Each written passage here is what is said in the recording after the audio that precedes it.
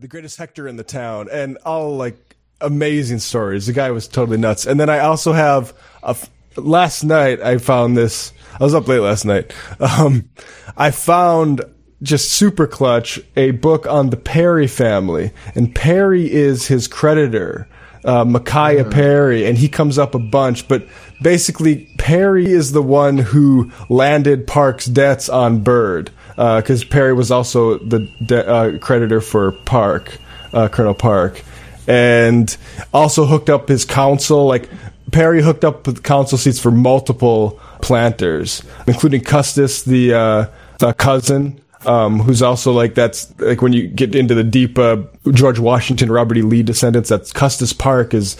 But anyway, like Perry was the Perry family. Perry and Lane was like this tobacco merchants, and they were just like, they were the main tobacco exporters in the Chesapeake from like the 1680s through the 1721. And I found an entire book that Harvard University Press put out on them, so I have a lot of shit. But the fucking man, I'll send you both. But the Colonel Park one is so fun to read. It's why he's just like a maniac. Yeah, the stories about him are just nuts. Like, so I mean, just to get into it briefly, like maybe I should start recording just in case we want to use this. Grows up in Virginia, so Park is growing up, and it's 1671 when Governor Berkeley says, "I'm glad that there's no printing presses or colleges here." Park is one of these planters' kids that has to get sent to England to be educated. And he basically, like, he goes back and forth a couple times and sees the Restoration sort of lasciviousness and gets very influenced by it. Having a mistress, that's just a matter of course. Anyway, so he settles down, has a family here, marries into the Evelyn family first, who owned the gunpowder monopoly going back to Queen Elizabeth. So that's where the big money comes from. His family was like okay as merchants, but that's where the big money comes from. So eventually, so he has this family in Virginia with this Evelyn woman. He leaves her and goes to London on some like council business. Comes back with a woman named Cousin Brown, who he's trying to pass off as a member of his wife's family, even to his wife's family. Says like, "Oh, I'd do anything for you guys." It turns out she's not a member of his wife's family. She's like an adulterous wife of a sea captain. And immediately after they return to Virginia, he gets her pregnant. They have the child. Name it Julius Caesar. First of all, Julius Caesar would be corresponding with Byrd II in like 1730. So he survives, and along with another illegitimate child in the Leeward Isles, like I don't know if it's Antigua or which one. I think Antigua. They survive and actually get the better part of Park's inheritance, and Park gives all the debts to Lucy, and that's how Byrd gets indebted with. Oh, wow. All that shit. So, an amazing guy also gets in there's these political faction over the College of William and Mary. And it's kind of internecine. It's basically two governors. There's Governor Andros, who is sort of, less enthusiastic about, Governor Nicholson's support of the William and Mary College. Anyway, Commissary Blair is on Governor Nicholson's side, and Park is on Andros' side. So, commissary, all these guys are nuts, right? Like, none of them they're all just like very boisterous, like basically inheritance bros. They're all like in their 30s. You realize how young a lot of this stuff is going on. They're like they own these massive plantations, but they're in their 30s. But Commissary Blair is part of like they say he's part of the gown, so he's like a preacher or whatever. So you can't duel him is the problem for Park. So what he does is, he'd stopped going to church upon his return to Virginia because the preacher preached too much against adultery. But he shows up when his cousin, the Ludwells, who married into Berkeley and the Green Supreme. Anyway, I don't want to get this is all incestuous, but anyway, Mr. Commissary's wife was in the pew with his cousins, and Park storms into church in the middle of Mass and drags his wife out by the wrist, and there's this huge scandal, a court case involved in it, but Park is he's too big of a, name. He's too important to the society, basically, that the only fallout is the preacher. It wasn't Mr. Blair that was preaching. It was a different preacher, and he resigned. And they said he just resigned because, he had great behavior and he was just getting old, but it was because he's like, you can't preach against adultery without somebody taking it personally. And so that's Park. Great guy. Alex. I think he was kind of stingy as a father. With his legitimate children, he was not with Julius Caesar and with the other. I forget what and they had to change their names to Park to get his inheritance. And there's a lot of legal cases between the legitimate heirs, on the Byrd side of the family, for instance, and the illegitimate people who nonetheless, like Julius Caesar, Park wrote into his will. After this, the whole thing in Virginia where he pulls Mr. Blair's wife out of the church, he goes back over to England, leaves Julius Caesar with his real wife, but takes Cousin Brown / his wife with him over to England. So you raise my bastard, and I will take his mistress, and so there's a lot of little raised eyebrows there. That slight doesn't go unnoticed by the Evelyn family. She reproaches him later because he basically goes to London and gets all swept up in trying to be a politician. Forgets to try to do anything for his daughters, who are like approaching 20, that's spinster like a clock. And he hasn't really been paying attention to what they've been doing. And he also tries to bribe his way into the House of Burgesses. He tries to have a lord pay. What's on my? I think I have toothpaste on my lips. Drive me crazy. Anyway, he drives. I think the connection might be a little unstable. I don't know if it's yours or mine. Oh, mine looks fine. I'm also recording it locally, so at least my parts will be good. We'll see when you guys talk more if we need to reset it. Are you hearing everything clearly?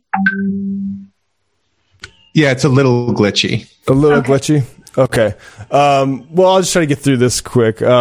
So he tries to bribe this lord to get him a position into the House of Burgesses. And this comes out, and he's going to get censored in the House of Commons in London. And then something happens and no punishment actually comes of it. And two things are suspected. One is another lord comes in and is like, hey, leave this guy out of it because we're all corrupt. Who cares? But it's this amazing moment where the House of Commons have to let a lord come in. And there's a little bit of scandal about that. Cause this is like, right after right when that's very sensitive, right after, the turn of the century. So, that corruption censure disappears, and he volunteers for Marlborough's army in this fight against France. And this is like, I don't want to summarize the war against France too much here, unless you guys have something you want to say about it. It's basically like it's a Catholics versus Protestants, kind of. And then there's some royalty hanging around in France that's causing some issues. But so he goes and this is when he becomes a colonel. So he was did a bit of malicious stuff in Virginia, but he goes and volunteers for Marlborough's army. And Marlborough ultimately has great success at the Battle of Blenheim, where he captures basically the three main generals of France. And it's this amazing defeat. And Park himself is not really a battlefield colonel, but he is there when the news drops. He's like, the Bin Laden raid. He's in the picture of that. And Marlborough writes a note for him to give to Queen Anne herself, announcing the information. So he becomes this massive celebrity. And from the moment he was a toddler, he wanted to be governor of Virginia. So he asked, okay, what do you want in exchange for this? Well, let me be governor of Virginia. And he's riding back to London with this little slip of paper that was written on by Marlborough, through Rotterdam, giving all the news. Everyone's going crazy. Ultimately, they're like, we're going to give the governor of Virginia to like an actual, like, because the thing I also realize is these plantation owners and lords in the colonies, they're not that big of shakes. Even Perry, who's their financier, is not that big of shakes in London itself. It's still kind of peripheral.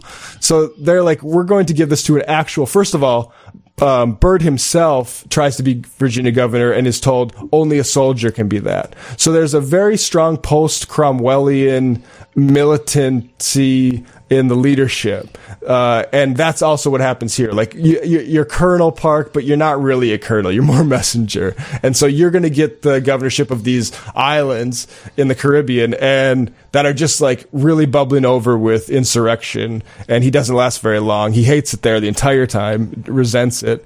There's all these, this news, like, did he maybe marry his,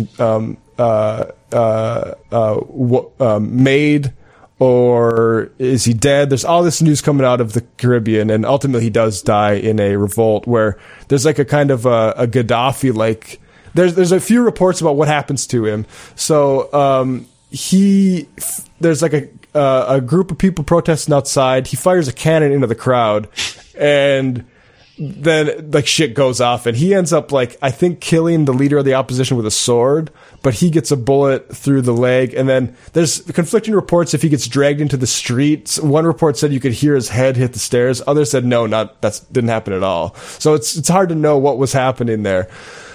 But so Queen Anne has one of her governors killed in the Caribbean, right? What does she do about it? Well, the Tories are taking over from these sort of guys and the Cromwellian types. And so they're not popular anymore anyway. And it wasn't necessarily a slave revolt. There was, Park was pissing a lot of people off by having sex with their wives.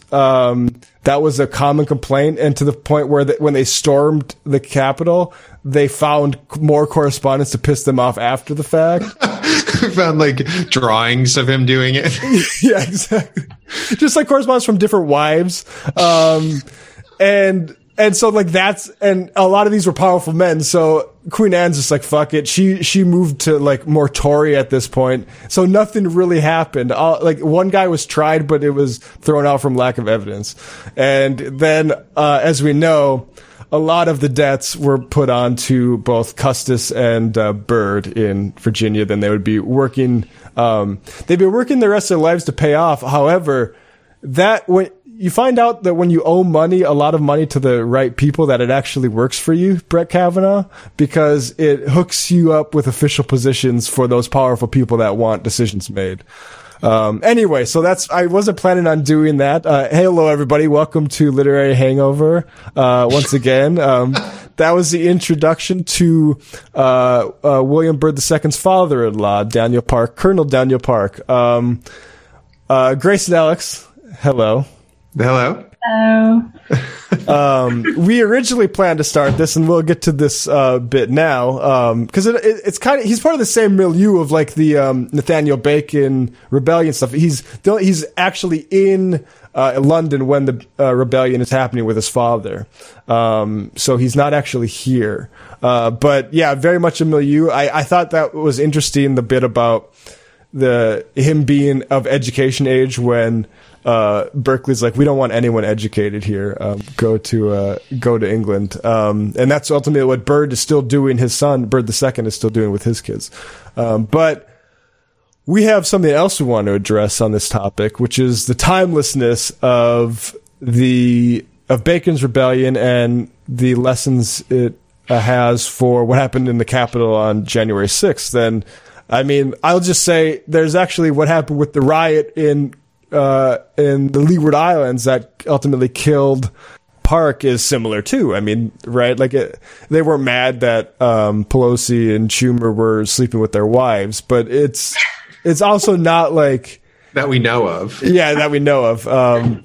But there is some weird like sexual stuff going on, and with QAnon, it's not even. It's like that's true. Yes, it's not even subtext. That's true. But let's refocus on Bacon's Rebellion. What do you guys want to say about Bacon's Rebellion in the context of this? As listeners of this show will know, I think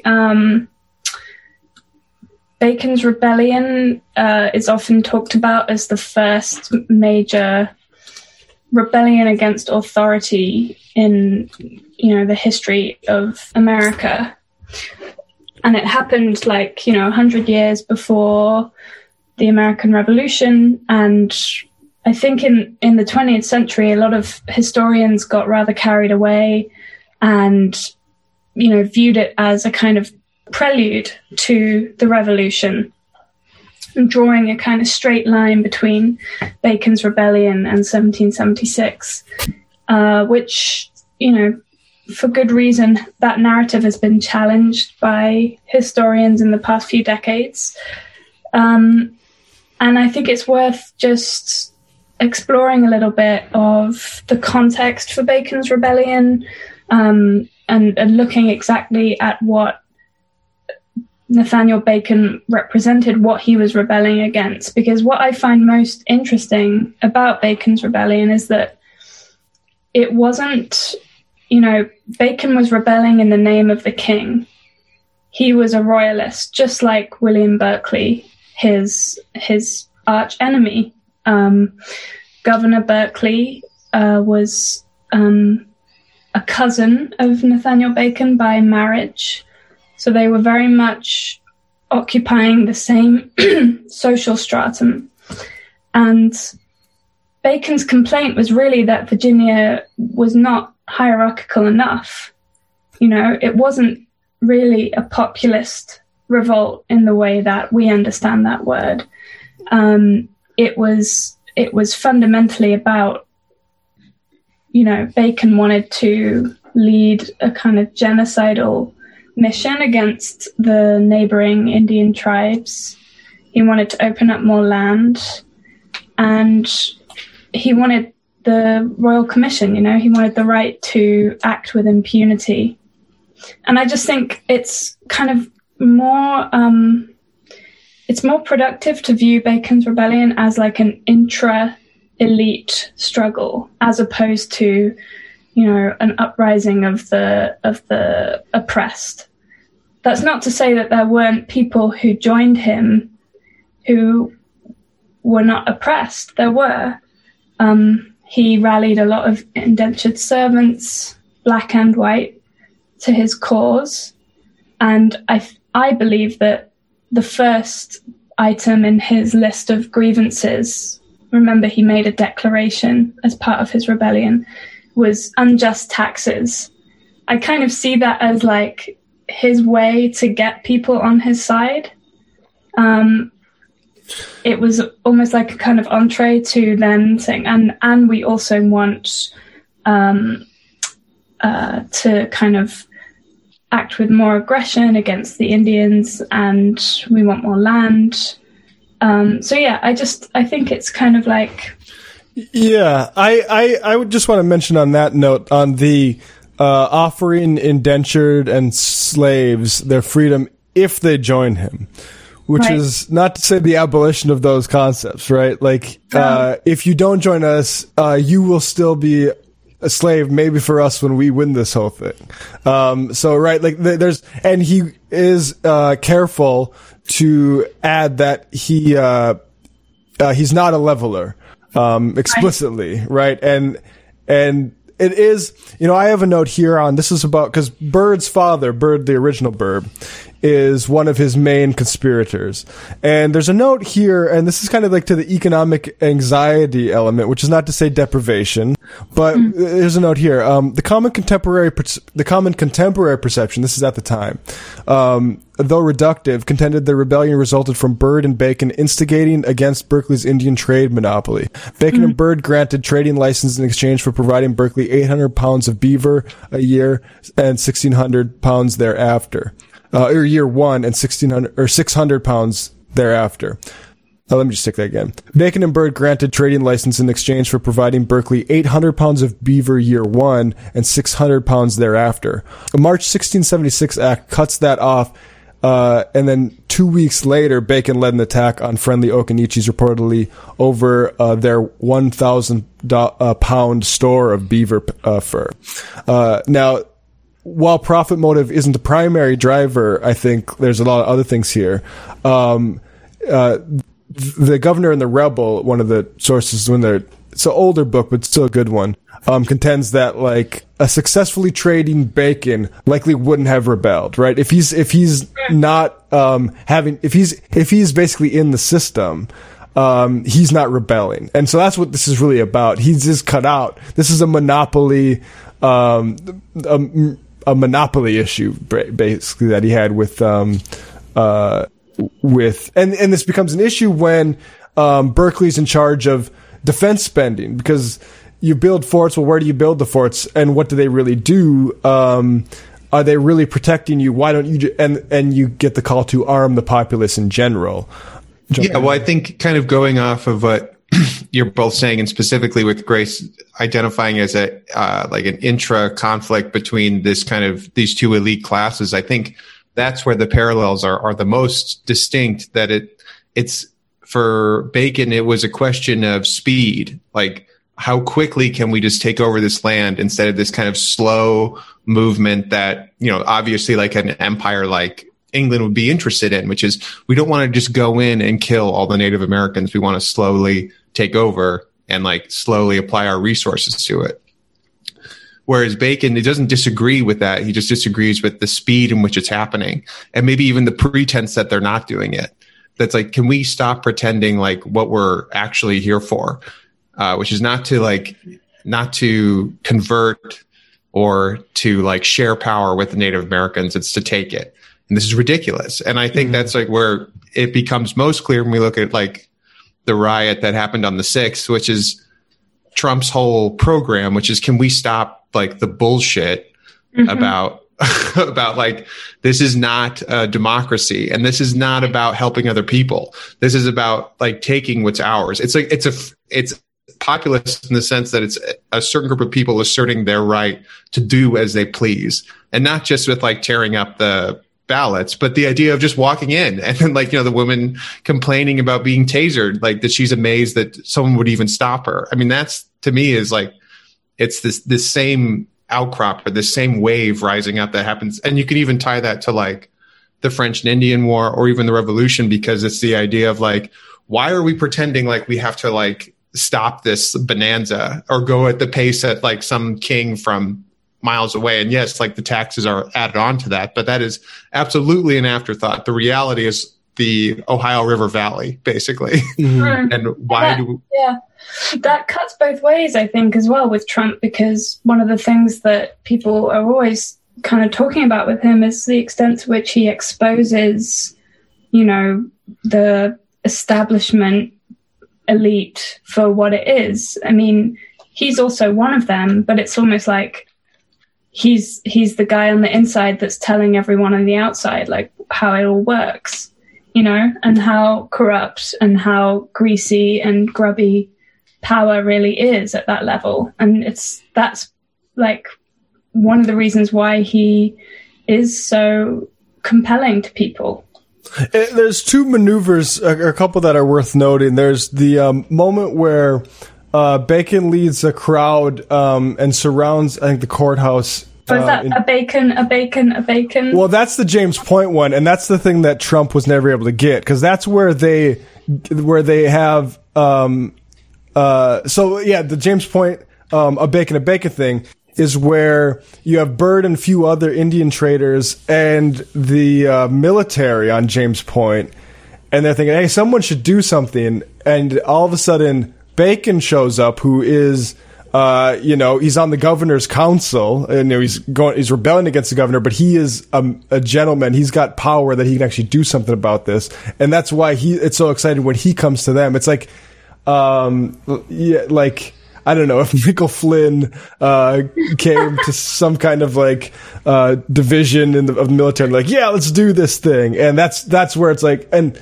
that was one of the main forces against the Indians, and they decided to go with Bacon at that moment. But there's the other moment where Bacon surrounds Berkeley, and with force and the promise of more men coming, basically extracts from Berkeley, who is negotiating basically for time, Berkeley says, okay, you have to like cool it a little bit, but we will reinstate your council position. And so he gets reinstated that way. And then, I mean, just in general, these motherfuckers burnt Jamestown, to the point where it never recovers and needs to be replaced by Williamsburg, as the capital of Virginia. And that, like, there's literally not places for the governors and like visiting like diplomats and stuff to stay because the fucking city burnt. And I think, yeah,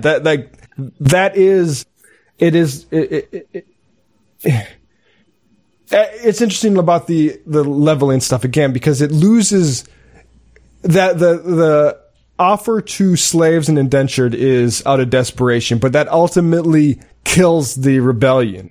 Because it was the elite part that really juiced it, at this point, it seems like, because once they start ransacking, the homes of gentlemen, like plantation homes, then people start to get a little bit itchy. And like, we talk about Byrd doesn't go down because he's not hung, because he turns, turncoat at the right time and delivers, one of, his former comrades in rebellion. Likewise with Giles Bland, who, Byrd II, sees his son, or maybe it's his grandson, regularly on the way to Williamsburg, because Giles Bland was literally on the boat that was trying to capture Governor Berkeley, but that it was self-captured. And he had, powerful people in London that were, protecting him a little bit too. But like, so these guys get off basically scot-free. And even, Nathaniel Bacon's niece is poking around later. So like, certainly no revolution happens in terms of change of the personnel of the ruling structure of the colony at all, with Bacon's rebellion. What happens is, you democratize slave owning a little bit. So it's not just, the elites that own as many slaves, and, Byrd II, owner of like 200, some by the time like 1615 or whatever rolls around, like he's one of the biggest here. And also, it democratizes Indian killing, as a American, pastime. And I think that's really, I think like Indian killing, and like that's the whole reason for the Second Amendment. I think there's a direct line between that and school shootings and massacres of that kind. Yeah, well, and I think that, to me, that's what stuck out the most from the Capitol riot was Slotkin's analysis of what happens when there's no more Native Americans to kill, what happens when the frontier is closed. And, if Greg Grandin said that like Trump's wall is like the final spiritual closing of the concept of, looking outward, and now we're looking inward, what a perfect end to that presidency. Then these people, both dressed up as frontiersmen and Native Americans, just putting on whatever clothes they want and going right to the source. And like all of a sudden, that's the place that needs to be regenerated through violence. And it was almost too perfect. It was like too carnivalesque for words. Yeah. Really just amazing.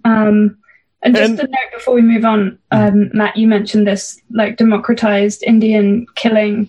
It also literally like led to an increase in Indian slavery. In the years after Bacon's Rebellion, I found some figures. From 1670 to 1700, 40% of all slaves on the Upper James River were Indians. And it was almost like Indian slavery became a kind of bridge between indentured white servitude and African slavery, which kind of picked up after 1700. Right. Yeah, absolutely. There's one other thing I wanted to mention. Oh, yeah, the fake news element of this, too. It's mentioned in Tales from a Revolution, a good book on Bacon's Rebellion. I love that book, yeah. Yeah, that Byrd's aunt was trafficking in some fake news. She would have been a QAnoner at the time. That she was spreading rumors that let's see. Birds on Sarah Grandin spread the story. Everyone must pay 1,000 pounds of tobacco per head, which was apparently not true. Yeah. There's like a lot of, like, you talk about like the tax revolt, like a lot of it was like lies about the kind of taxes that would be asked for. I mean, there's a lot of suspicion cast. Is Berkeley working with the Indians against us? And I mean, that is where you get the insistence of Bacon and Baconites that what is a friendly Indian, right? Like that becomes like a calling card for them of a way of like differentiate themselves. Like you have all of these, and because the crown officially, the official policy of the British crown and probably of the French too, but probably more so British because French were more in and much more transactional too with trade, yeah. With the settling pattern of the English colonies, you wanted your neighboring tribes to be friends because they can tell you when the unfriendly natives are coming through. Like that's official like strategy there, and that's the way like some of these tribes that, I mean, Bacon himself kills a lot of Indians in this, but none of them are unfriendly. They're all tributaries. As one tributary set of Native Americans go fight a different one, and then when they come back with the spoils, they get in a fight over, hey, we want all of that, we want that beaver, and then they fight with those Native Americans to kill them.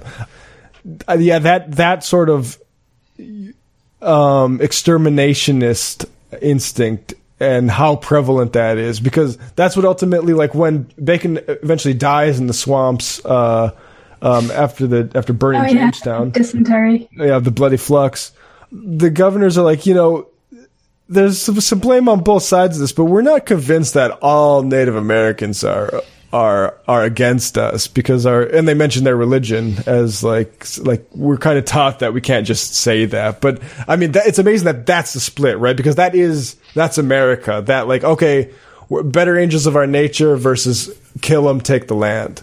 And I think that manifestation, I think, is really highlighted in our current situation with this idea of there's like two competing ideas in like the major parties, which is America is part of a global economy that needs global understanding. And the other one is actually America is a discrete economy and it should be able to do what it pleases.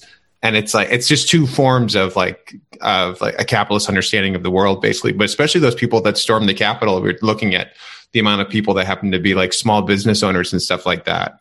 It's really just people that are like, that just don't, that the basically like elites above them would be like, what the hell are you doing? Like we're doing I don't know. I feel like I'm losing the point on this a little bit, but I guess the idea of like Bacon, he's not necessarily in like disagreement with the crown. They both want to do the same thing, but he's like, well, like me as this kind of like local merchant should be able to like get as much profit as I want out of it. And the crown is more interested in these like long-term goals, like, having relations with Native Americans because they're looking at it in like centuries, basically, instead of kind of one lifetime. Yeah, well, diplomacy as well. What was that, Grace? Like formal diplomacy, they're still seeing it through that lens of like governance as opposed to just brute, murder. The other angle I just want to mention quickly that I think is kind of instructive for the present moment is the extent to which Bacon, in rebelling and ultimately failing in his short-term goal, but maybe not in his long-term goal, he did Berkeley and the established powers a favor. And this, I get this from Edmund S. Morgan's book, American Slavery, American Freedom, published in the 70s. Great book. His take on Bacon's rebellion is that Bacon was basically offering Berkeley a way to suppress a mutiny. He has a quote, "The Indians would be the scapegoats, discontent with upper class leadership would be vented in racial hatred." And I totally buy that. And I think that when you look at what's happened recently, there's maybe a parallel to, Trump's kind of done the GOP a big favor, I think, here, in that he's allowed some kind of venting, some sort of catharsis of a portion of his base, while also kind of allowing the Republican Party, or if there is a mainstream of the Republican Party, to kind of disavow all of that, to disown him and his fringe. And I think that's like just a very big gift that he's given them. And I think Mike Davis in the New Left Review also had some really interesting comment along these lines. Now they can kind of purge themselves of Trump and move on, and everyone can just kind of occupy the center again. Yeah, I mean, one thing on the final holdouts of Bacon's Rebellion were the slaves and indentured folks that tried to keep fighting after all the gentlemen were making deals. Fascinating. I mean, the interesting thing about, I think, the Capitol 6 thing is all those stories about I'm such and such small business owner and I'm really sorry for what I did. And please, I hope the FBI doesn't come say anything to me in the next few days. Oh, shit, there they are. Also the guys that were like, I was just listening to my president, and he's going to Well, right. But, like, the interesting thing that's going to happen in the wake of 6 is that you're going to have all the guys with something to lose all of a sudden be like, whoa, what the fuck am I doing? I am making $120,000 a year or whatever the fuck, doing, like, having some kind of local monopoly on something in my small area or community. What the fuck am I storming Congress for? But then you're going to have the other guys who aren't that, who I think, like, I do think the vast majority were guys who flew there with their PPP loan money. But you are going to get this other kind of, now I fear what's going to happen. I think that makes a movement even a little bit scarier. Once you start taking out the guys who aren't really about it and don't really, like, know what this is going to be. I'm concerned about that part a little bit. Well, it's radicalizing in, like, the truest sense, which is winnowing it down to the people that actually give a shit, and then they can all gas each other up now. They don't need anyone like they don't need, like, the boat owner to be like, all right, well, the revolution is coming, but let's just, like, let's go grill some dogs on my pontoon first. Yeah, let's push it off for a bit because Nancy Pelosi sucks. So that's what she'd be expecting. Now these guys can be like, I mean, one, I don't see how if you did that, you don't see it as a victory, like, as like, look what we can do. So, like, why wouldn't you do it again in some other form if you really, really didn't care?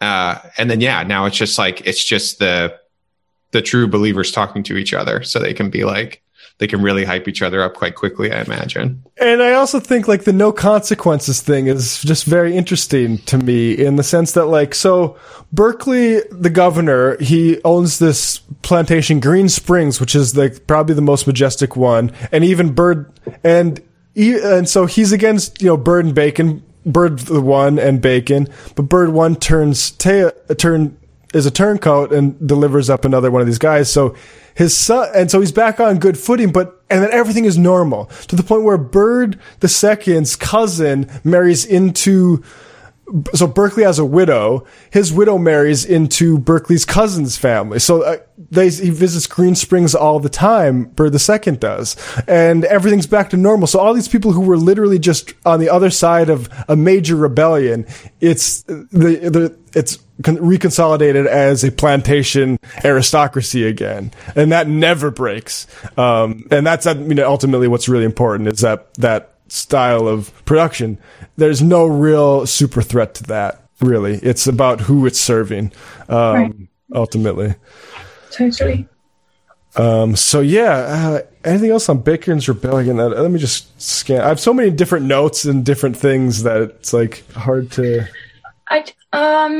There's a couple. Oh, sorry. One more fake news thing from William Byrd's aunt, she would have just been one of these QAnon accounts with, like, 100,000 followers, but it says that William Byrd's aunt, Sarah Grandin, claimed Berkeley would confiscate bedding to pay for taxes. So that apparently is not something that he would do.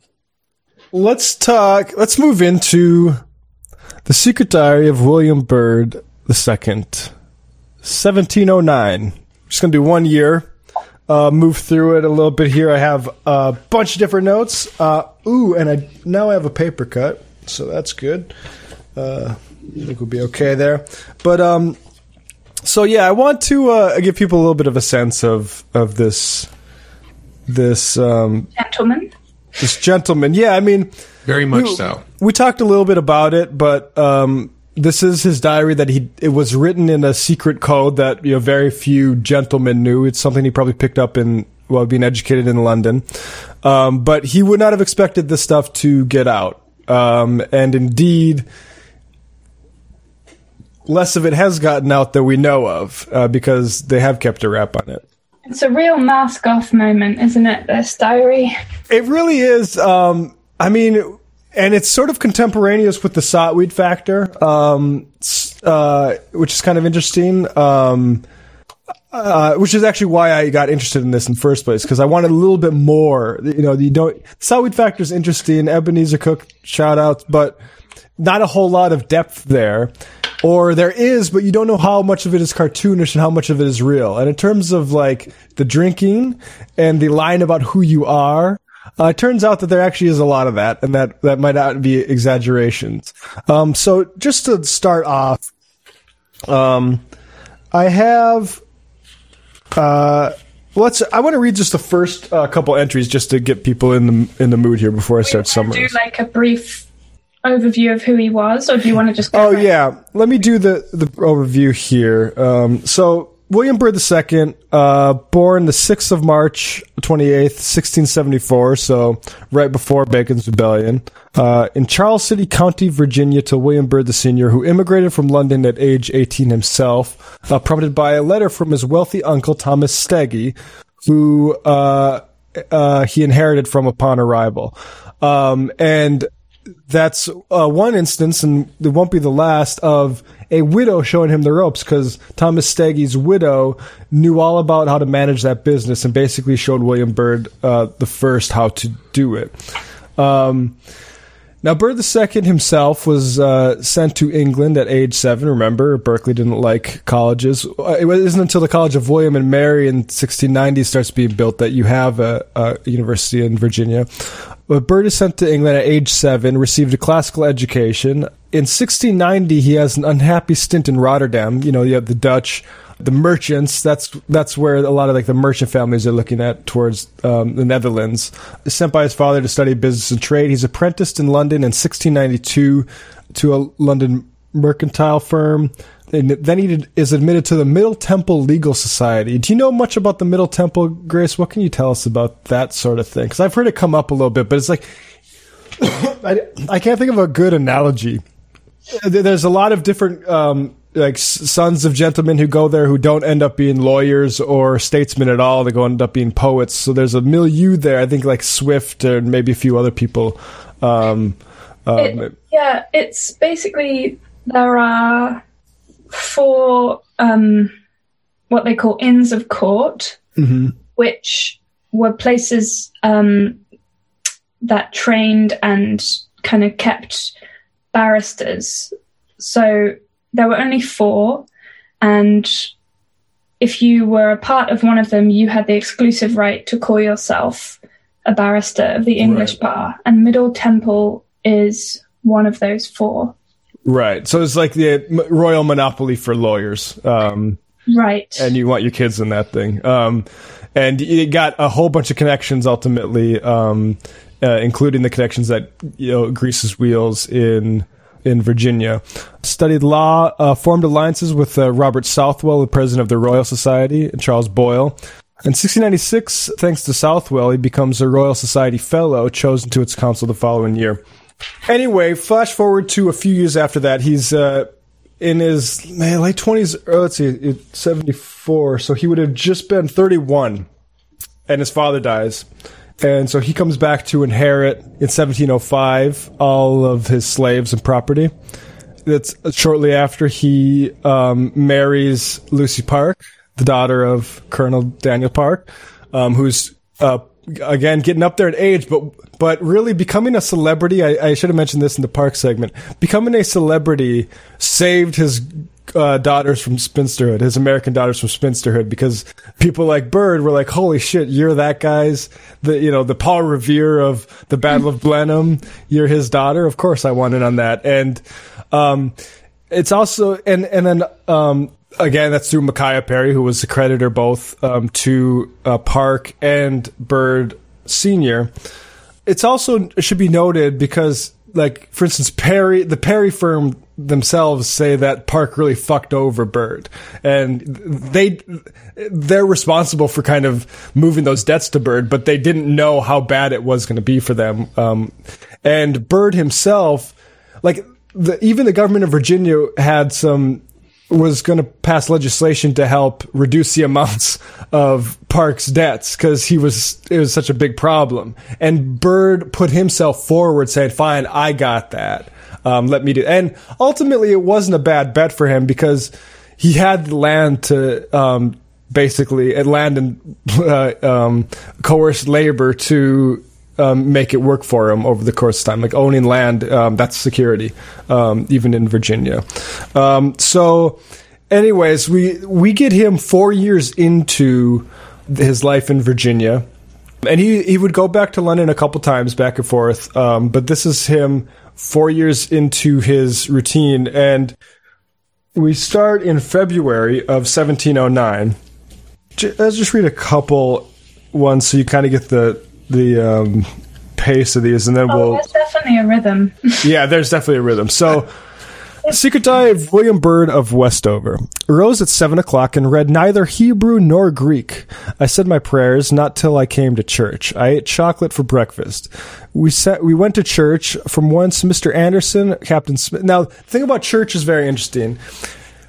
Not only do they not have colleges in Virginia, as Berkeley liked these 100 years, he said, but he also mentioned printing presses. So churches are not only a very social place where you basically Byrd would say, yeah, I saw a handsome woman. That's one of the reasons you go to church, but also you get a lot of news bulletins and community news there. So, and you see the other captains and colonels and gentlemen there, and you can invite them home for dinner afterwards. I think also you can see it's a culture that's learning the lessons of the recent past. They've probably went through or had some firsthand experience of like the pamphlet wars that were going on during like the English Civil War, and being like, got it. So no more printing presses, no more broadsides. Like it's just going to be kind of like a very modern medieval town that we're going to do. Right. Exactly. I mean, that's exactly where Berkeley was coming from. Certainly. We went to church from once Mr. Anderson, Captain Stith and his wife, Captain FC. Some of these names aren't, spelled out, and Mistress Ann Baker came with us to dinner, who all went home in the evening. Damner came from Falling Creek. That's another place where Byrd has a plantation a few miles below where Richmond is now.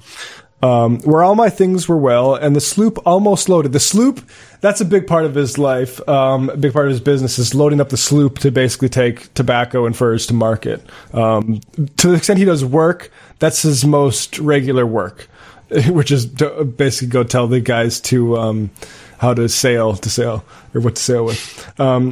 I said my prayers. I had good health, good thoughts, and good humor all day, thanks to God Almighty. This day I learned that my sister Duke had miscarried. And I'm just going to skip to one more, and we'll just read the second one. I rose, this is the 8th. I rose at 5 o'clock this morning and read a chapter in Hebrew and 200 verses in Homer's Odyssey. I ate milk for breakfast. I said my prayers. Jenny and Eugene were whipped. I danced my dance. Now, whipping probably is generally slaves, although there are instances of Byrd having even his niece whipped. But there's a other instance where you think beatings might happen, and maybe that's going to the indentured servants. It's hard to know exactly, because he doesn't say, although, I mean, sometimes it is explicit. He'll say like or he'll just be specific enough to say like a Negro or Redskin John, for instance, about the race of the people. But often you can't tell. But there's this, like the third entry, and there's the first whipping. I have all of those. We'll get into the treatment of slaves later in its own segment there, because I think it's kind of worthwhile to go with that in its own. So there's a few different themes that I want to pay close attention to. One is how he treats women, particularly his wife. One, again, like how he treats slaves, particularly with regards to corporal punishment and brutal punishments, for instance, for bedwetting. I also want to talk about his treatment of labor in general. But before that, I kind of want to talk about the, I guess you'd call it the superstructural, or the things that Byrd gives a shit about, right?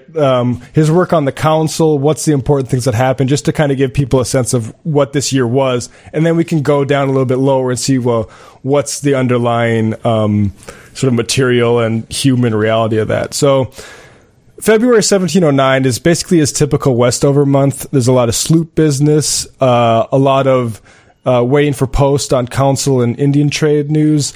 Appomattox presents itself as a sort of hog market, so he goes there to get some hogs. And then on the 25th, there's an interesting thing here, which I'm not quite sure how to interpret. Here I was told that several persons were sick with the gripes who had drunk the rum brought over by LNN. That's a name that they haven't spelled out. Those that burned it found a substance at the bottom like lime. So it appears to be like some sort of spiked rum with a poison tried to like, and there's who knows if this is like Native Americans, or there's a lot of paranoia about France and the French. There's French privateers stocking boats out in the bay. And there's also like concern about French trading behind them. So then also at the end of February, there's this interesting line relevant to us these days. News of a distemper, like a fever or a flu.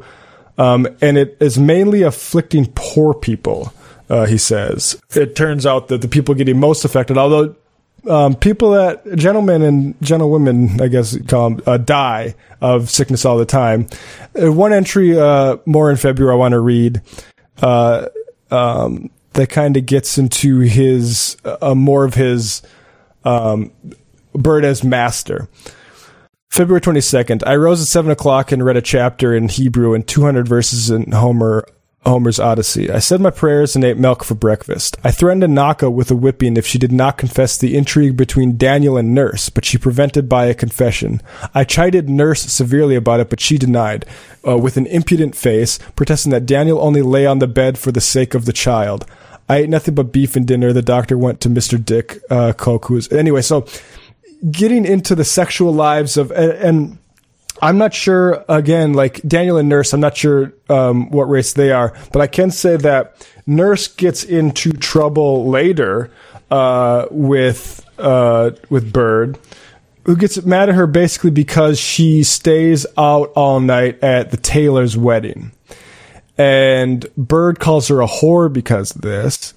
And she thinks that's unjust, and she wants to go complain to Mr. Harrison about it. The first day, Byrd says, no, you can't do that. And then she does the next day, and then Byrd kind of triumphantly says she was met with no comfort for that. Which is just... So there's two cases of him policing this woman's sexuality, right? And it's like... We talked about this a little bit, but he sees these people as assets. And I don't need you to be pregnant right now, I think is the main thing he's thinking of. If you become someone's wife, also, you're not going to be what I need you to be. And it gets translated into him calling her a whore and a trollop and chiding her about it. And, that sort of... I mean, this is a very clear representation of, like, I think a lot of things feminists say about, like, that control over women and that sort of, I guess, slut shaming is what we'd call it now. Well, I think in Virginia, especially in this period, like in the Tidewater Virginian culture, women were explicitly described as breeders. I think they were actually called breeders, and they were talked about often in the same terms that you would talk about your livestock. I think there's a quote in Albine's Seed, which is a great kind of secondary text that we consulted for this episode, by David Hackett Fisher, where he finds a quotation from someone who'd been like, I got some piglets on the weekend, and I got some calves, and my horse gave birth, and my wife's pregnant. Right. Taking inventory, basically, of all the things you have that are breeding. Yeah, and I mean, Daniel Park Senior gets pulled into court. One of the court cases he's recorded in is his, I believe I'm getting this right, is one of his slaves impregnates one of his indentured servants. And that's an issue for Virginia. Like, we can't be allowing that sort of thing. Yeah, and I mean, a few other things just to get some of the women's issues and feminist reading of this through is, Lucy Park has issues herself, Park's daughter. Very often it's her that is getting in fights with the slaves or servants and losing a temper at them.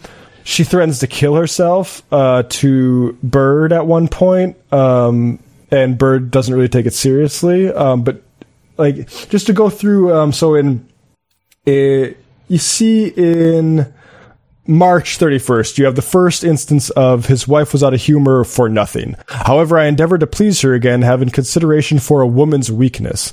I played at billiards with the ladies. A few days later, on April 5th, he says he's ill-treated by my wife. Next day, they disagreed about employing a gardener. The next day, I approached my wife with order. You see these fights come in clusters. They can go like a few months without it, and then they're just like at each other's throats every day. He approached his wife about, ordering beef. The very next day, I approached my wife for about, that's one, sorry. My wife and I had another scold the next day about mending my shoes, but it was soon over by her submission. That's how a lot of these go. It's like she was completely in the wrong and eventually saw that. They have like makeup sex a lot of the time. Yes. Yes, exactly. That is, makeup sex is something you can notice happening. Let's see. There's another thing I just thought on April 18th, Mr. Harvey's mother tells Bird to persuade her son to be nicer to her. Well, that's an interesting thing that happens. Anyway, you find out that she's pregnant throughout all of this, and it's not often, it kind of makes a lot of sense for maybe some of this stuff. He always talks about saluting his wife. He gives his wife a flourish, or he salutes his wife. We haven't got to the Rogered his wife yet. That's later, Bird, isn't it? Yeah, that's like 1711. I think it's interesting also, Matt, that he notes, much like that issue of sort of speaking about women as though they're animals, he keeps notes of when she gets her period as well in his diary. Oh, I didn't even notice. Or was that when she's indisposed? Is that what? I think it's when she's indisposed. I think that's what it means. But there's also a little bit later he uses the phrase like she has her term. Oh, okay. Yeah, that's also familiar. Yeah, he takes note. It's interesting seeing this also, since we've spent so much time in New England, for example, which has its own, obvious issues with patriarchy, murdering women for witchcraft. But at the same time, there is like quite the contrast between, say, like the Massachusetts Bay Colony and Tidewater, Virginia, where there's this tutor that came from the north, Philip Fithian, and was quite shocked that when he was trying to explain that women have souls, and they're like, what the fuck are you talking about? The Virginia gentleman, which it's not like Puritans always thought that women had souls. It was actually a problem that they had solved in the previous century, so not that long. But there is this kind of, they're like, this is like a 50-year-old thing.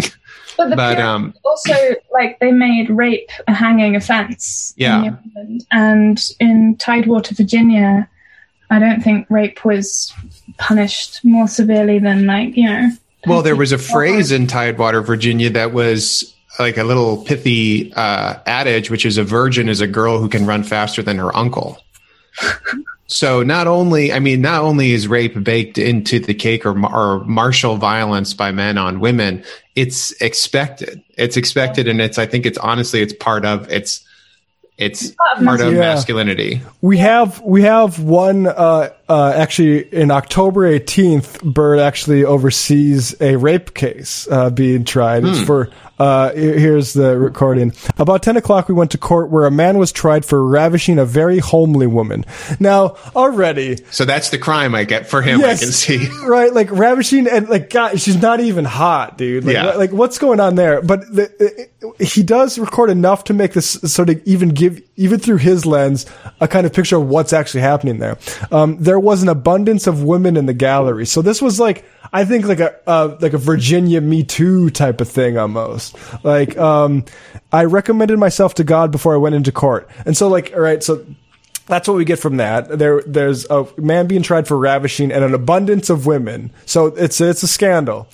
Later on in the day, I think this says a little bit about psychology. The court rose about 4 o'clock, and I dined with the council. I gave myself the liberty to talk very lewdly, for which God forgive me. So that's the way he was influenced by seeing that in the day. Is like he talked. One of the times he says, "I gave myself leave to talk very lewdly," was after watching this guy get tried for rape, which I thought a little bit sus. It's interesting, like when his wife is pregnant in July, he has this dream. I had a bad dream this morning, which seemed to foretell the death of some of my family. I thought I saw a yard full of people, and when I came into the house, I could not find my wife, that's such a weird anxiety. I love the dreams in here are really, my favorite thing about all this stuff.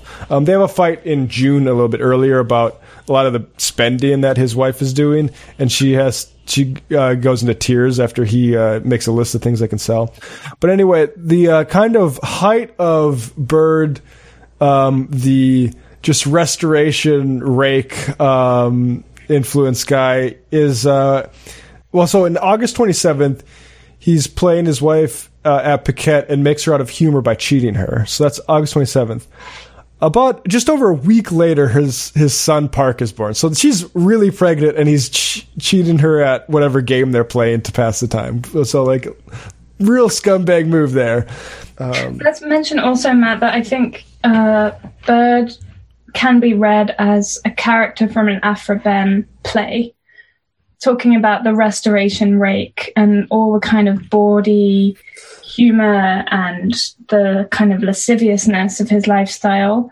It's like he's just walked off the stage of an Afro-Ben play. Yeah, I think definitely Park is 100%, like almost too Afro-Ben. Byrd gets Afro-Ben when he goes to Williamsburg. Like he's pretty boring generally throughout. He's just like like reads Homer and then might beat his slave and play billiards. But sorry, go ahead. Go ahead.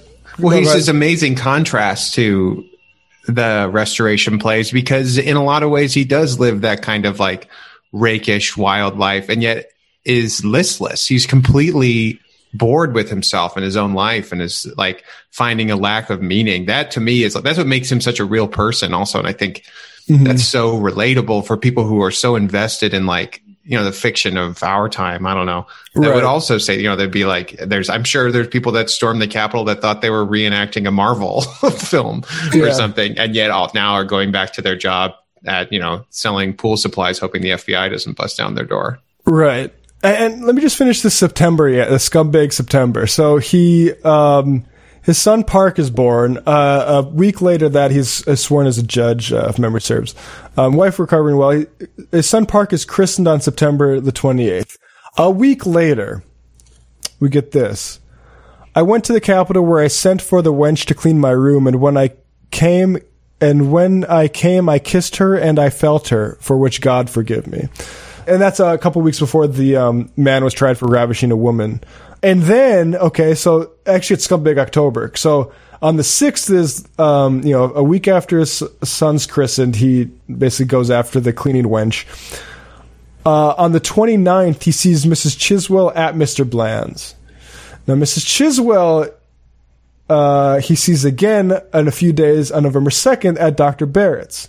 And the entry goes like this. I found Mrs. Chiswell, my sister Custis, and other ladies. We sat and talked till about 11 o'clock and then retired to our chambers.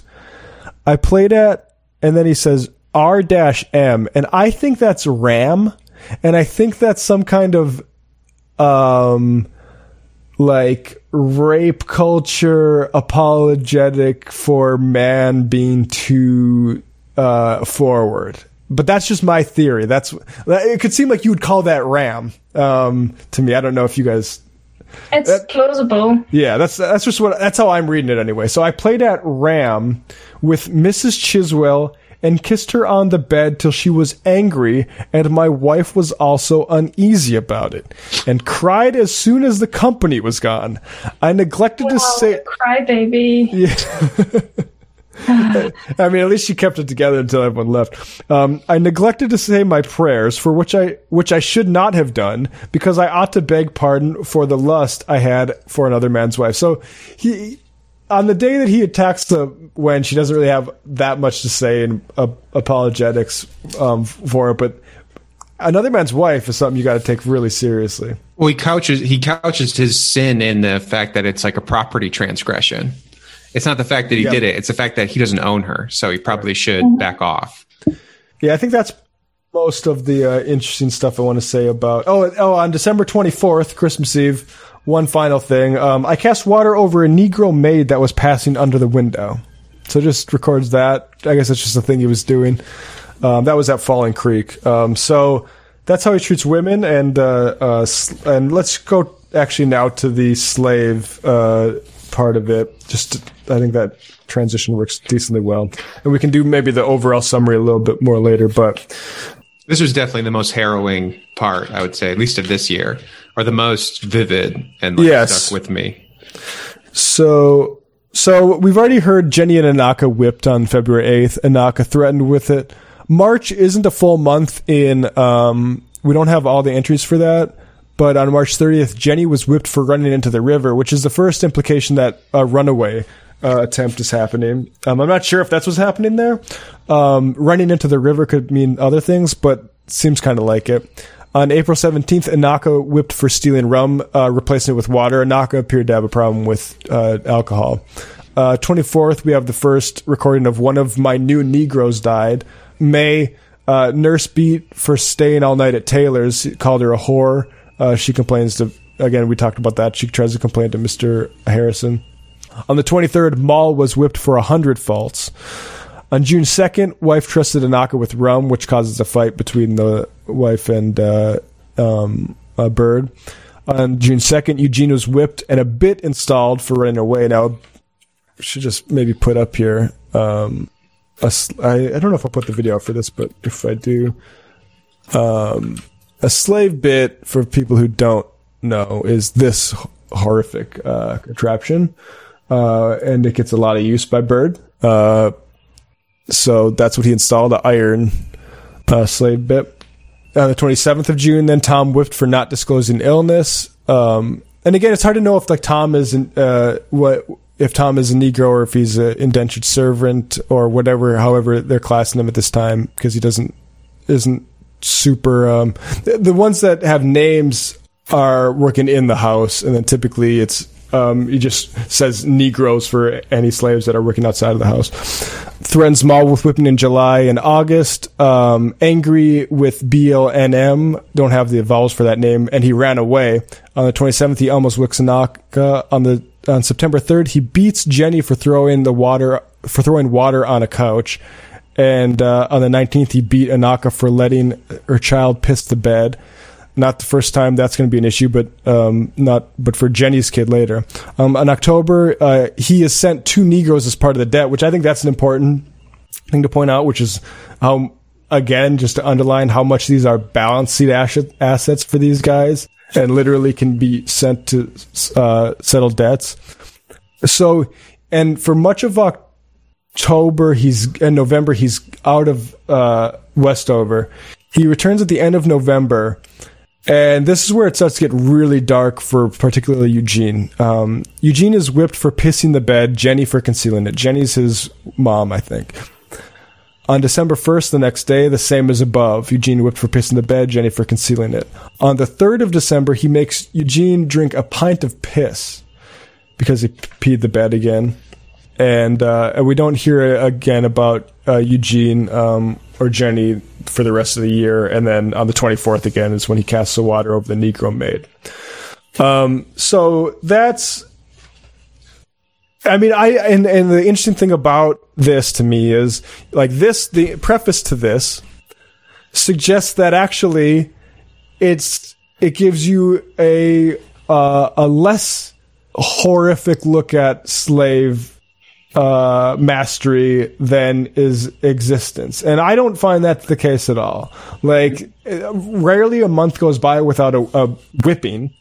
And the psychological torment that a lot of these slaves must be going through just by the evidence of, like, say, drinking problems or unable to stop pissing the bed despite being whipped for it and forced to drink pee. Whose pee was it? I don't know. Did Byrd piss in a jar himself? Like, I mean, and it doesn't get better. Runaways become an even bigger problem in the following year. So, I mean, I don't know if you guys have any comment on that, but I found that, like, I found it pretty gross, and I actually find it pretty discouraging in terms of, can we expect more of these diaries to come out? Because if that's the preface you need to write to this to get it out, I don't know if you can write it for some of these later ones, because they show him even worse light. But I don't know if my feeling was always that, you know, there's always an out that we try to give slave owners, which is they didn't know, for some reason didn't have the moral complexity to understand that these people were human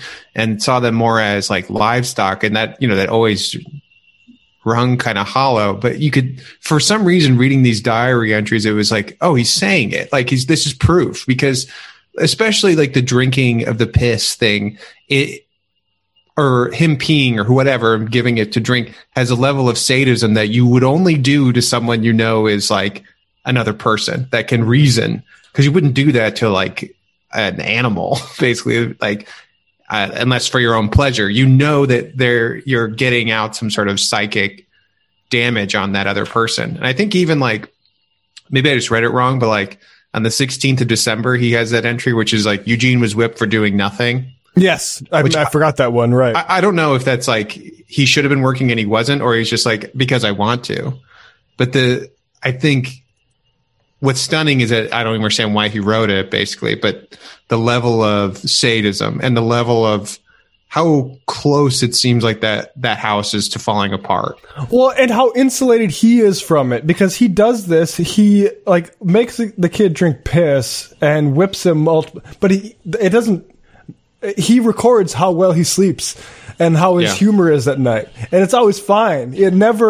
It almost never impinges on there's a few instances where like an illness is happening and it's keeping him up at night, but the actual like punishing people and being brutal to them doesn't affect him at all. It's if they might die and he might have to replace them. Let's go on to labor issues a little bit before we kind of done this entirely backwards from what I said we were going to do at the top of the show, but I think we'll go into the labor now. There's just some quick notes about how he relates to laborers.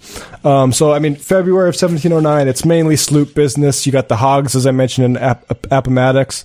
There's some ship deal he wants to deal with, and there's damage to his Falling Creek Dam that he's concerned about. In March, more sloop business, and he scolds a drunk overseer. April, a fleet returns. Now, the fleet is important because particularly all the privateers and French sort of piracy that's going on. It's really affecting and for decades affected the tobacco business. Made it very expensive to get tobacco to London. And Byrd Sr. wanted the main tobacco merchant, Perry and Lane, to use smaller ships that weren't bound to the fleets, but Perry and Lane was too risk averse, and they wanted big ships that would go with the fleet. So when the fleet's in town, the British fleet, of course, you know, that's when all the boats come, but that's also a big time for company to come and visit Byrd specifically. So the fleet returns. He scolds a guy re-rolling tobacco. He has a fight with wife of the gardener. The boat trimmed in April. Men dig for brick, corn planted. He gives men leave to fish in bay, which that's always interesting. Like, hey, like that's like the indulgence from the master. Hey, you don't have to work today. Go fish, but you have to bring us back some fish so we can eat some of it, obviously. But that's my bay. Go fish in my bay. concern over tobacco prices sucking. And at the end of April, there's a French privateer named Crapeau, who sounds kind of interesting, who is terrifying everyone. In May, he gets some tobacco lessons. There's a lot of, he'll lose a ship, and then he'll always write like God's will be done or whatever, or God giveth and God taketh away. And then they dance their sorrows away. Some other interesting relationships he has with workers is in June, he scolds some seamen for saying they didn't come to roll tobacco. They just wanted to deliver it, and he wanted them to roll it. And the captain promises to make the seaman roll it, which I'd be fucking annoyed if I was a seaman. Like, that's not my fucking job. But Bird's dad... He's like morning chocolate is coming out of his mouth while he's saying that. Well, Bird's dad wrote a essay in the 1690s about how good it is to pre-stem and sort your tobacco. So Bird's very much in the preparation. And of course, it's very easy to say, hey, you should pre-stem and sort your tobacco when you can have slaves do it, or right. Some guy's semen. Let's see here. And then not 2 weeks after, or a week after that thing where he makes those seamen roll the tobacco, he has 2 of his men from his sloop pressed by a man of war in the fleet. And impressment is, just for people who don't know, like, the British Navy, they never really did the draft over in England, but instead, if you're a seaman or a sailor, the British Navy can just have you if you're one of their subjects. So, Byrd gets 2 of his guys on his sloop pulled into the man of war, and then right after he says, notwithstanding the declaration, or proclamation. So apparently that wasn't supposed to be happening, but still loses 2 of his men. So, hey, you make guys roll your tobacco, easy come, easy go, is what I have to say about that. And I think that's kind of the more interesting thing. Oh, later in July, there's Cooper quits because he wants 3 holidays.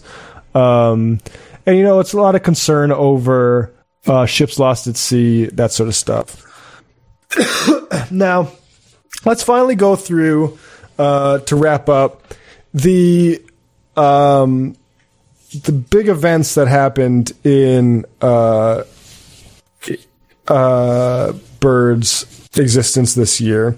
So we already started with February, and that's how we kind of got off on this, but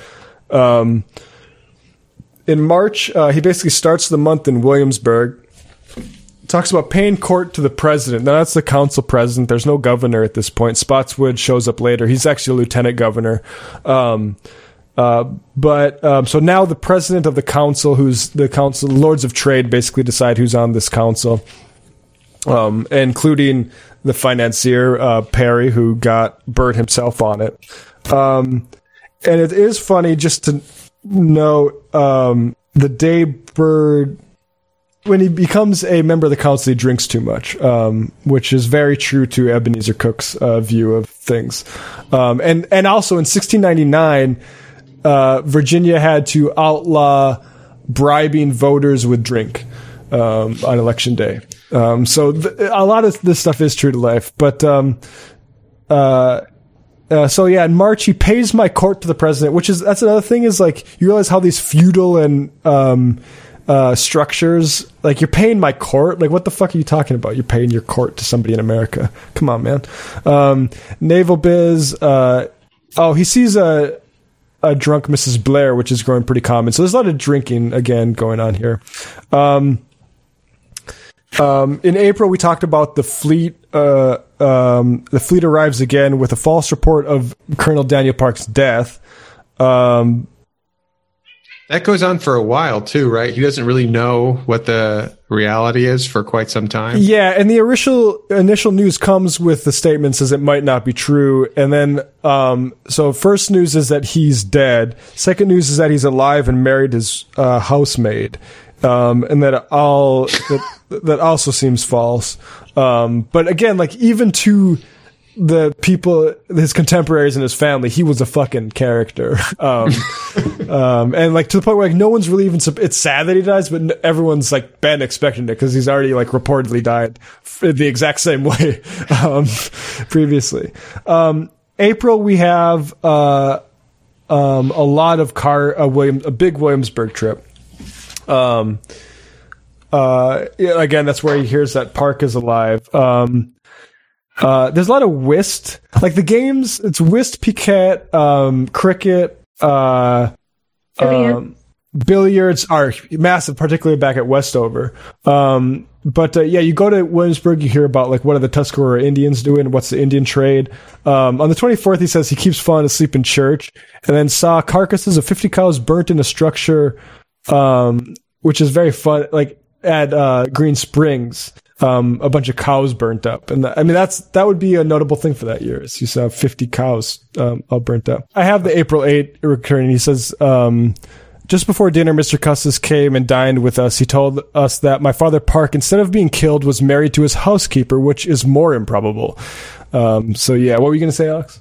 Oh, I was wondering if we could talk about, their use of the classics at this time. It's really interesting to see what people do with this kind of, the Renaissance is now definitely over, and how people, what they take and what they leave behind. And it seems like this area, this Virginia colony, was really interested in like kind of the Stoics, Cato in particular, and they really just carved that out. And they say like, this is for us. And I guess Homer also makes it in. But that through line goes all the way to like the Revolution, with like Washington deeply interested in Stoic philosophy, and had even like they at Valley Forge had a performance of Cato for the soldiers. So they would like, have them rise to the occasion and things like that. And there's just something interesting about a slave master reading, Stoic philosophy, which is, it's almost like, it's like the philosophy for his slaves. Basically, it's like you have to endure all things, and I am able to do all things, because that's the way the life works. They really turned the concept on its head, and a great example of education for itself isn't necessarily going to lead to like an enlightened society, because they got what people consider like the best of the best, and they're some of the worst human beings we've read about so far. Yeah, but they're diligent readers, very like every single morning. Yeah, I mean, I think that's a good point. I mean, I think it's almost preparing them to do.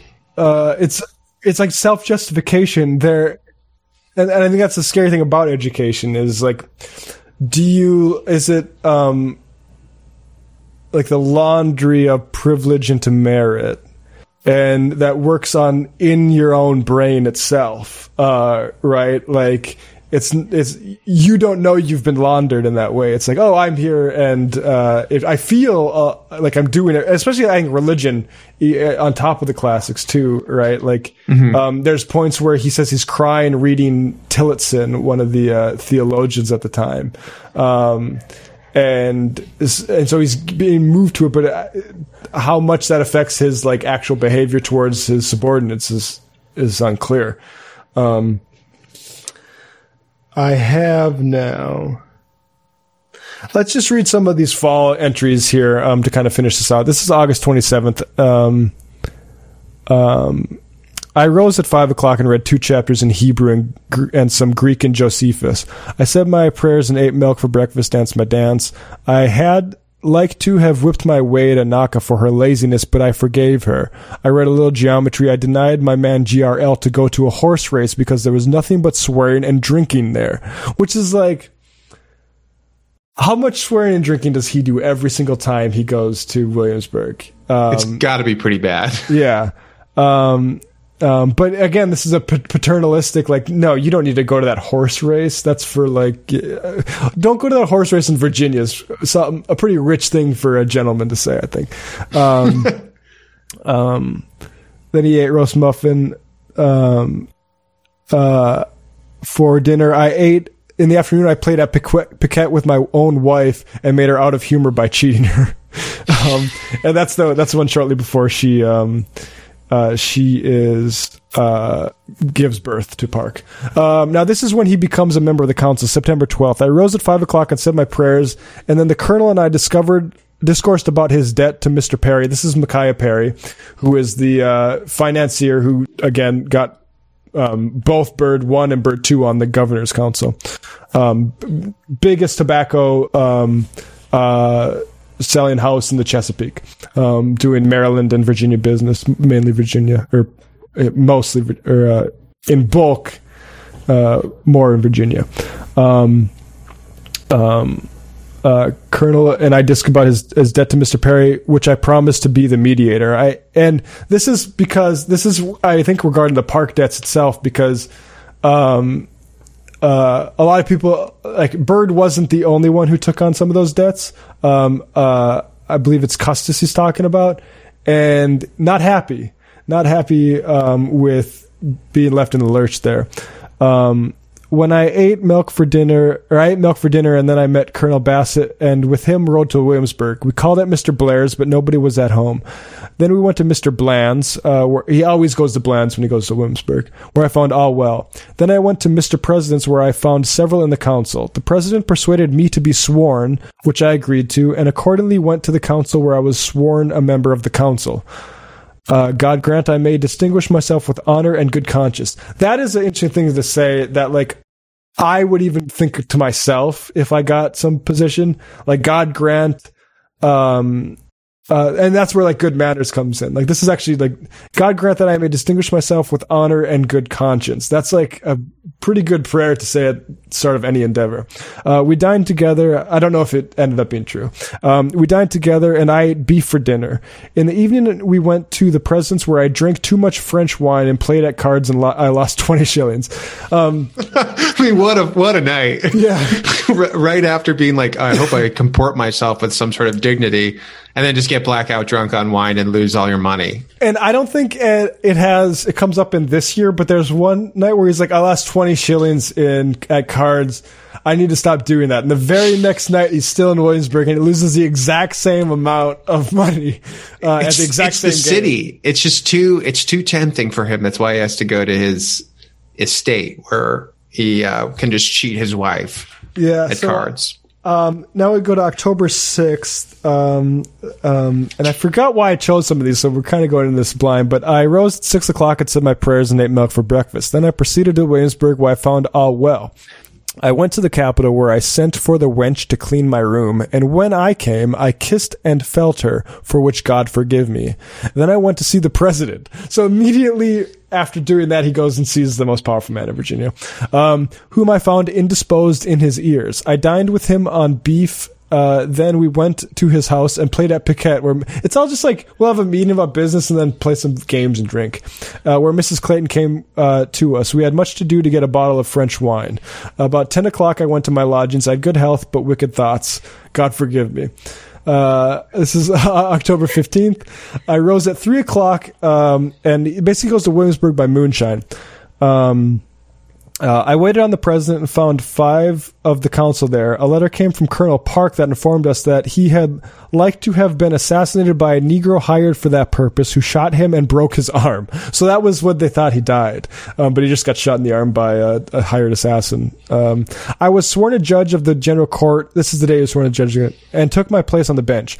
I dined at Mr. Bland's with Mrs. Stith and Captain Llewellyn, and ate beef for dinner.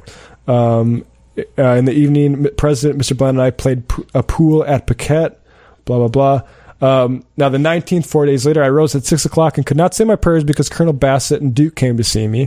For the same reason, I could read nothing. I ate milk for breakfast. About 10 o'clock, we went to court, where a man was tried for ravishing a very homely woman. That's this one. There were a bunch of women in the gallery, and yeah, he talks about being lewd. So now, November to end of the year, he spends visiting his family at Arlington Plantation, General Lee, with the Park family. And Lee, of course, is a descendant of the Park family himself. And you're going to find out that Lee is not that great of a guy from a great family. He's actually a little suspect. Yeah, this family is a bit out there. So, first of all, well, before they even get there, so this is November 8th on the way up there. And so it's a ways up. Arlington is quite a ways from the James, Westoverward on the James River. I rose at 7 o'clock and said a short prayer, ate chocolate for breakfast. Then we took our leave of Mrs. Berkeley. So I'm not sure where they're at. And went in a boat to York, where there is a stone church. Then we went over the river. So this is all traveling on the way out. Then we went over the river to Gloucestertown, and about noon we went aboard the shallop and sailed down the river with a fair wind. When we came to the mouth of the river, it grew calm so that we came to anchor, but soon the wind began to blow again. We saw a sloop on the bay, something sloop on the bay, which soon put aboard us, and the men were so rude we kept them off because we took them for privateers. So they see this other boat out there, and they're not sure what the deal is because they're a little bit aggressive, and they think it might be privateers. I ate roast beef for dinner, but the women were frightened with the boat that they could not eat, and they laid in the shallop all night. But at about 5 a.m, they dropped anchor. Like very strange. You wouldn't expect like them to put up with that shit, right? Like, but travel at sea is dangerous for pretty much everybody. And so they finally get there, and they found like fucking feral hogs have just gone to town on the place. And they also mention over the course of it, every single night they have dinner. They're there for a while. They only want to be there for a couple of weeks, but the wind will not cooperate, so they can't. Every morning it's like, we wanted to travel out, and then the wind was against us, so we have to stay for like weeks. And to the point where Bird starts noticing a pattern with the wine that they're served in the evenings, which is that the first bottle is just delicious and the second bottle sucks ass, which I'm trying to understand. Like, that must be like trying to keep people in line. Like, let's not go crazy getting drunk because... Or it's like saving money. It's like, you only Right. drink like the one fancy thing first, and after that, it doesn't matter like how many drinks you have. You just have like just light beer because you can't taste it as much. So maybe it's like the Lees being like, only our finest wine, and then once their palate dulls, be like, all right, bring out the swill. Yeah. And so he's at this Arlington plantation. It's hog damaged. They visit this guy named Mr. Hamilton, who got the estate nobody knows how, which I thought was very interesting. Like, that's like the sort of, that's a very Ebenezer Cook sort of detail there. Like some kind of guy who definitely wasn't that guy's name. I think is like the only thing we can take from that. Right. It's not that Hamilton. Bird is just fixated on how bad the servants suck at Arlington. And then, they finally do get the wind to travel home, and then that's where we get the Eugene bedwetting punishment thing. So at the end of the, they do have a Merry Christmas, including with the servants he mentions. I think they all get drunk. They go sliding around on the ice. Somebody goes into his leg, which is kind of exciting for them. But that's 1709. In the life of William Byrd. I'm trying to think if there's anything else I wanted to detail, but I don't really think so. I think we kind of covered it all. No, I think we've covered most of the key themes. I guess one way to close for me would be to ask the question, why did he write this diary? Like, he wrote it in shorthand, and obviously he didn't intend it for publication, but why? Like, do you have an answer? Well, I think there's one practical answer is he wrote a lot anyway. And for instance, this sort of record keeping helped him write like the history of the dividing line. Yeah. And even in early this time, he talks about occasionally reading his own compositions to women when they're at parties. Socializing. Yeah, love that.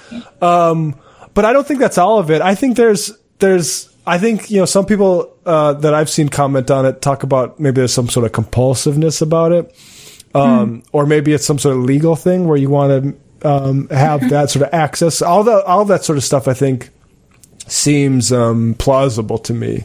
I think, the idea of like keeping a record of the sort of domestic affairs within his estate. And one thing we didn't mention, which maybe we will next time, is the extent to which he acts as like a medical doctor for all of the people in his household. And as the head of the household, I guess that was expected, but people will come to him for remedies, and he's got this whole kind of store cupboard of tinctures and purgatives. You know, he talks about giving people a vomit or giving people a sweat when they start to get symptoms of a cold or something. He becomes a major proponent of the cinchona bark and you really see how medicine, I mean, we talked about this in a little bit in the preview app, but like how medicine became what it is, because it is not an egalitarian sort of administered thing here where everyone's trying to work together to cure each other.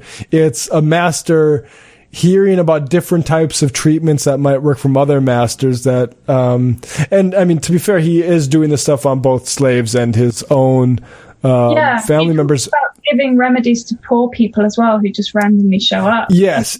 He becomes like, it's, you know, you would think like the church would maybe, like they're normally responsible for charity, but when you're a plantation owner, and sort of member of the Royal Society also, where all these guys are doing their, they have the leisure, but also inclination to do experiments on stuff like this, occasionally.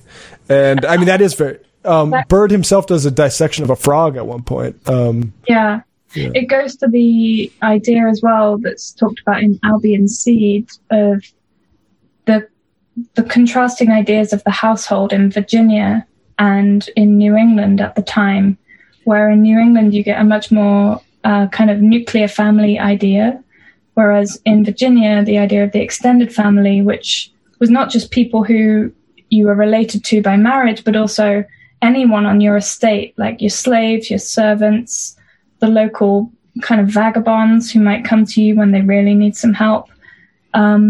And this idea of the patriarch kind of sitting at the top of this hierarchy and administering, you know, food or medicine, but also demanding obedience, basically. Yeah. I mean, you need to ask me if you're going to go fish over there. It's feudal, right? It's pure. It's very old. That is like it's more old fashioned feudal, like, cavalier, right. And I think that is a good point.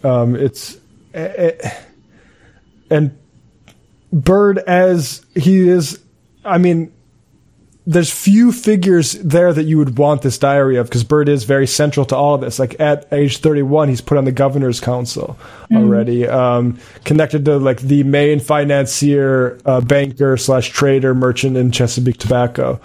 And and it is funny how, like, I mean, you see why they loved that, because Byrd, like, okay, we're going to go to Williamsburg this weekend, and I mean, what's on the agenda? Well, we'll play some cards. Oh, let's go look at those ships. Let's make a trip to go look at the fleet come in, and that inspires me to go order a new mast for my sloop. And maybe I should look into diversifying this trade here, right? Like when, like that is that type of liberty, meaning like you have labor at your fingertips, the labor of others to go do this stuff. Because the other thing, the thing I'm glad I remembered is he goes to Arlington for basically the entirety of November. And before that, they're in Williamsburg. So he's gone for like a month and a half.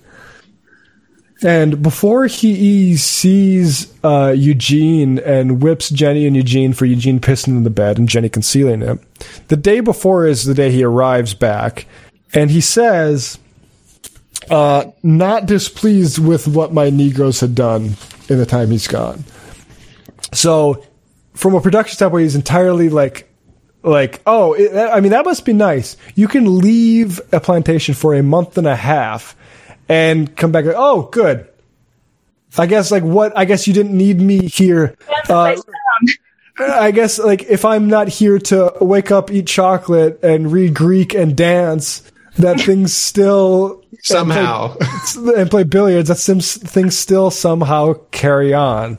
I thought that was fascinating note. Well, Grace and Alex, I think we're at about 2 hours here, or just about. I think this is a good little, a little bit rambling, but I think we covered everything. In the nature of the diary, though. Yeah, absolutely. I mean, year by year, Matt. Yeah, I think so. But maybe we'll see what happens. I'll be in touch about if we want to combine a couple or what we're gonna do there. But yeah, I mean, I definitely want to do the rest of the diary, at least in summarized form, because there's a lot more interesting stuff there. And until the next time, folks, patreon.com/literary hangover if you want to support the show. And do you guys have anything you want to plug yourselves? Grace, when's the next time you're going to be on Feldman Show?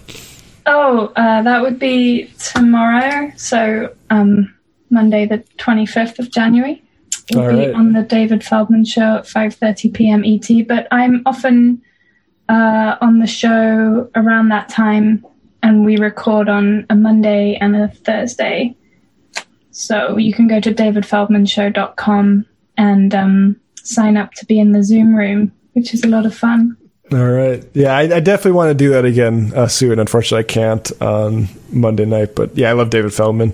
All right, folks. We'll see you next time. Thank you. Bye.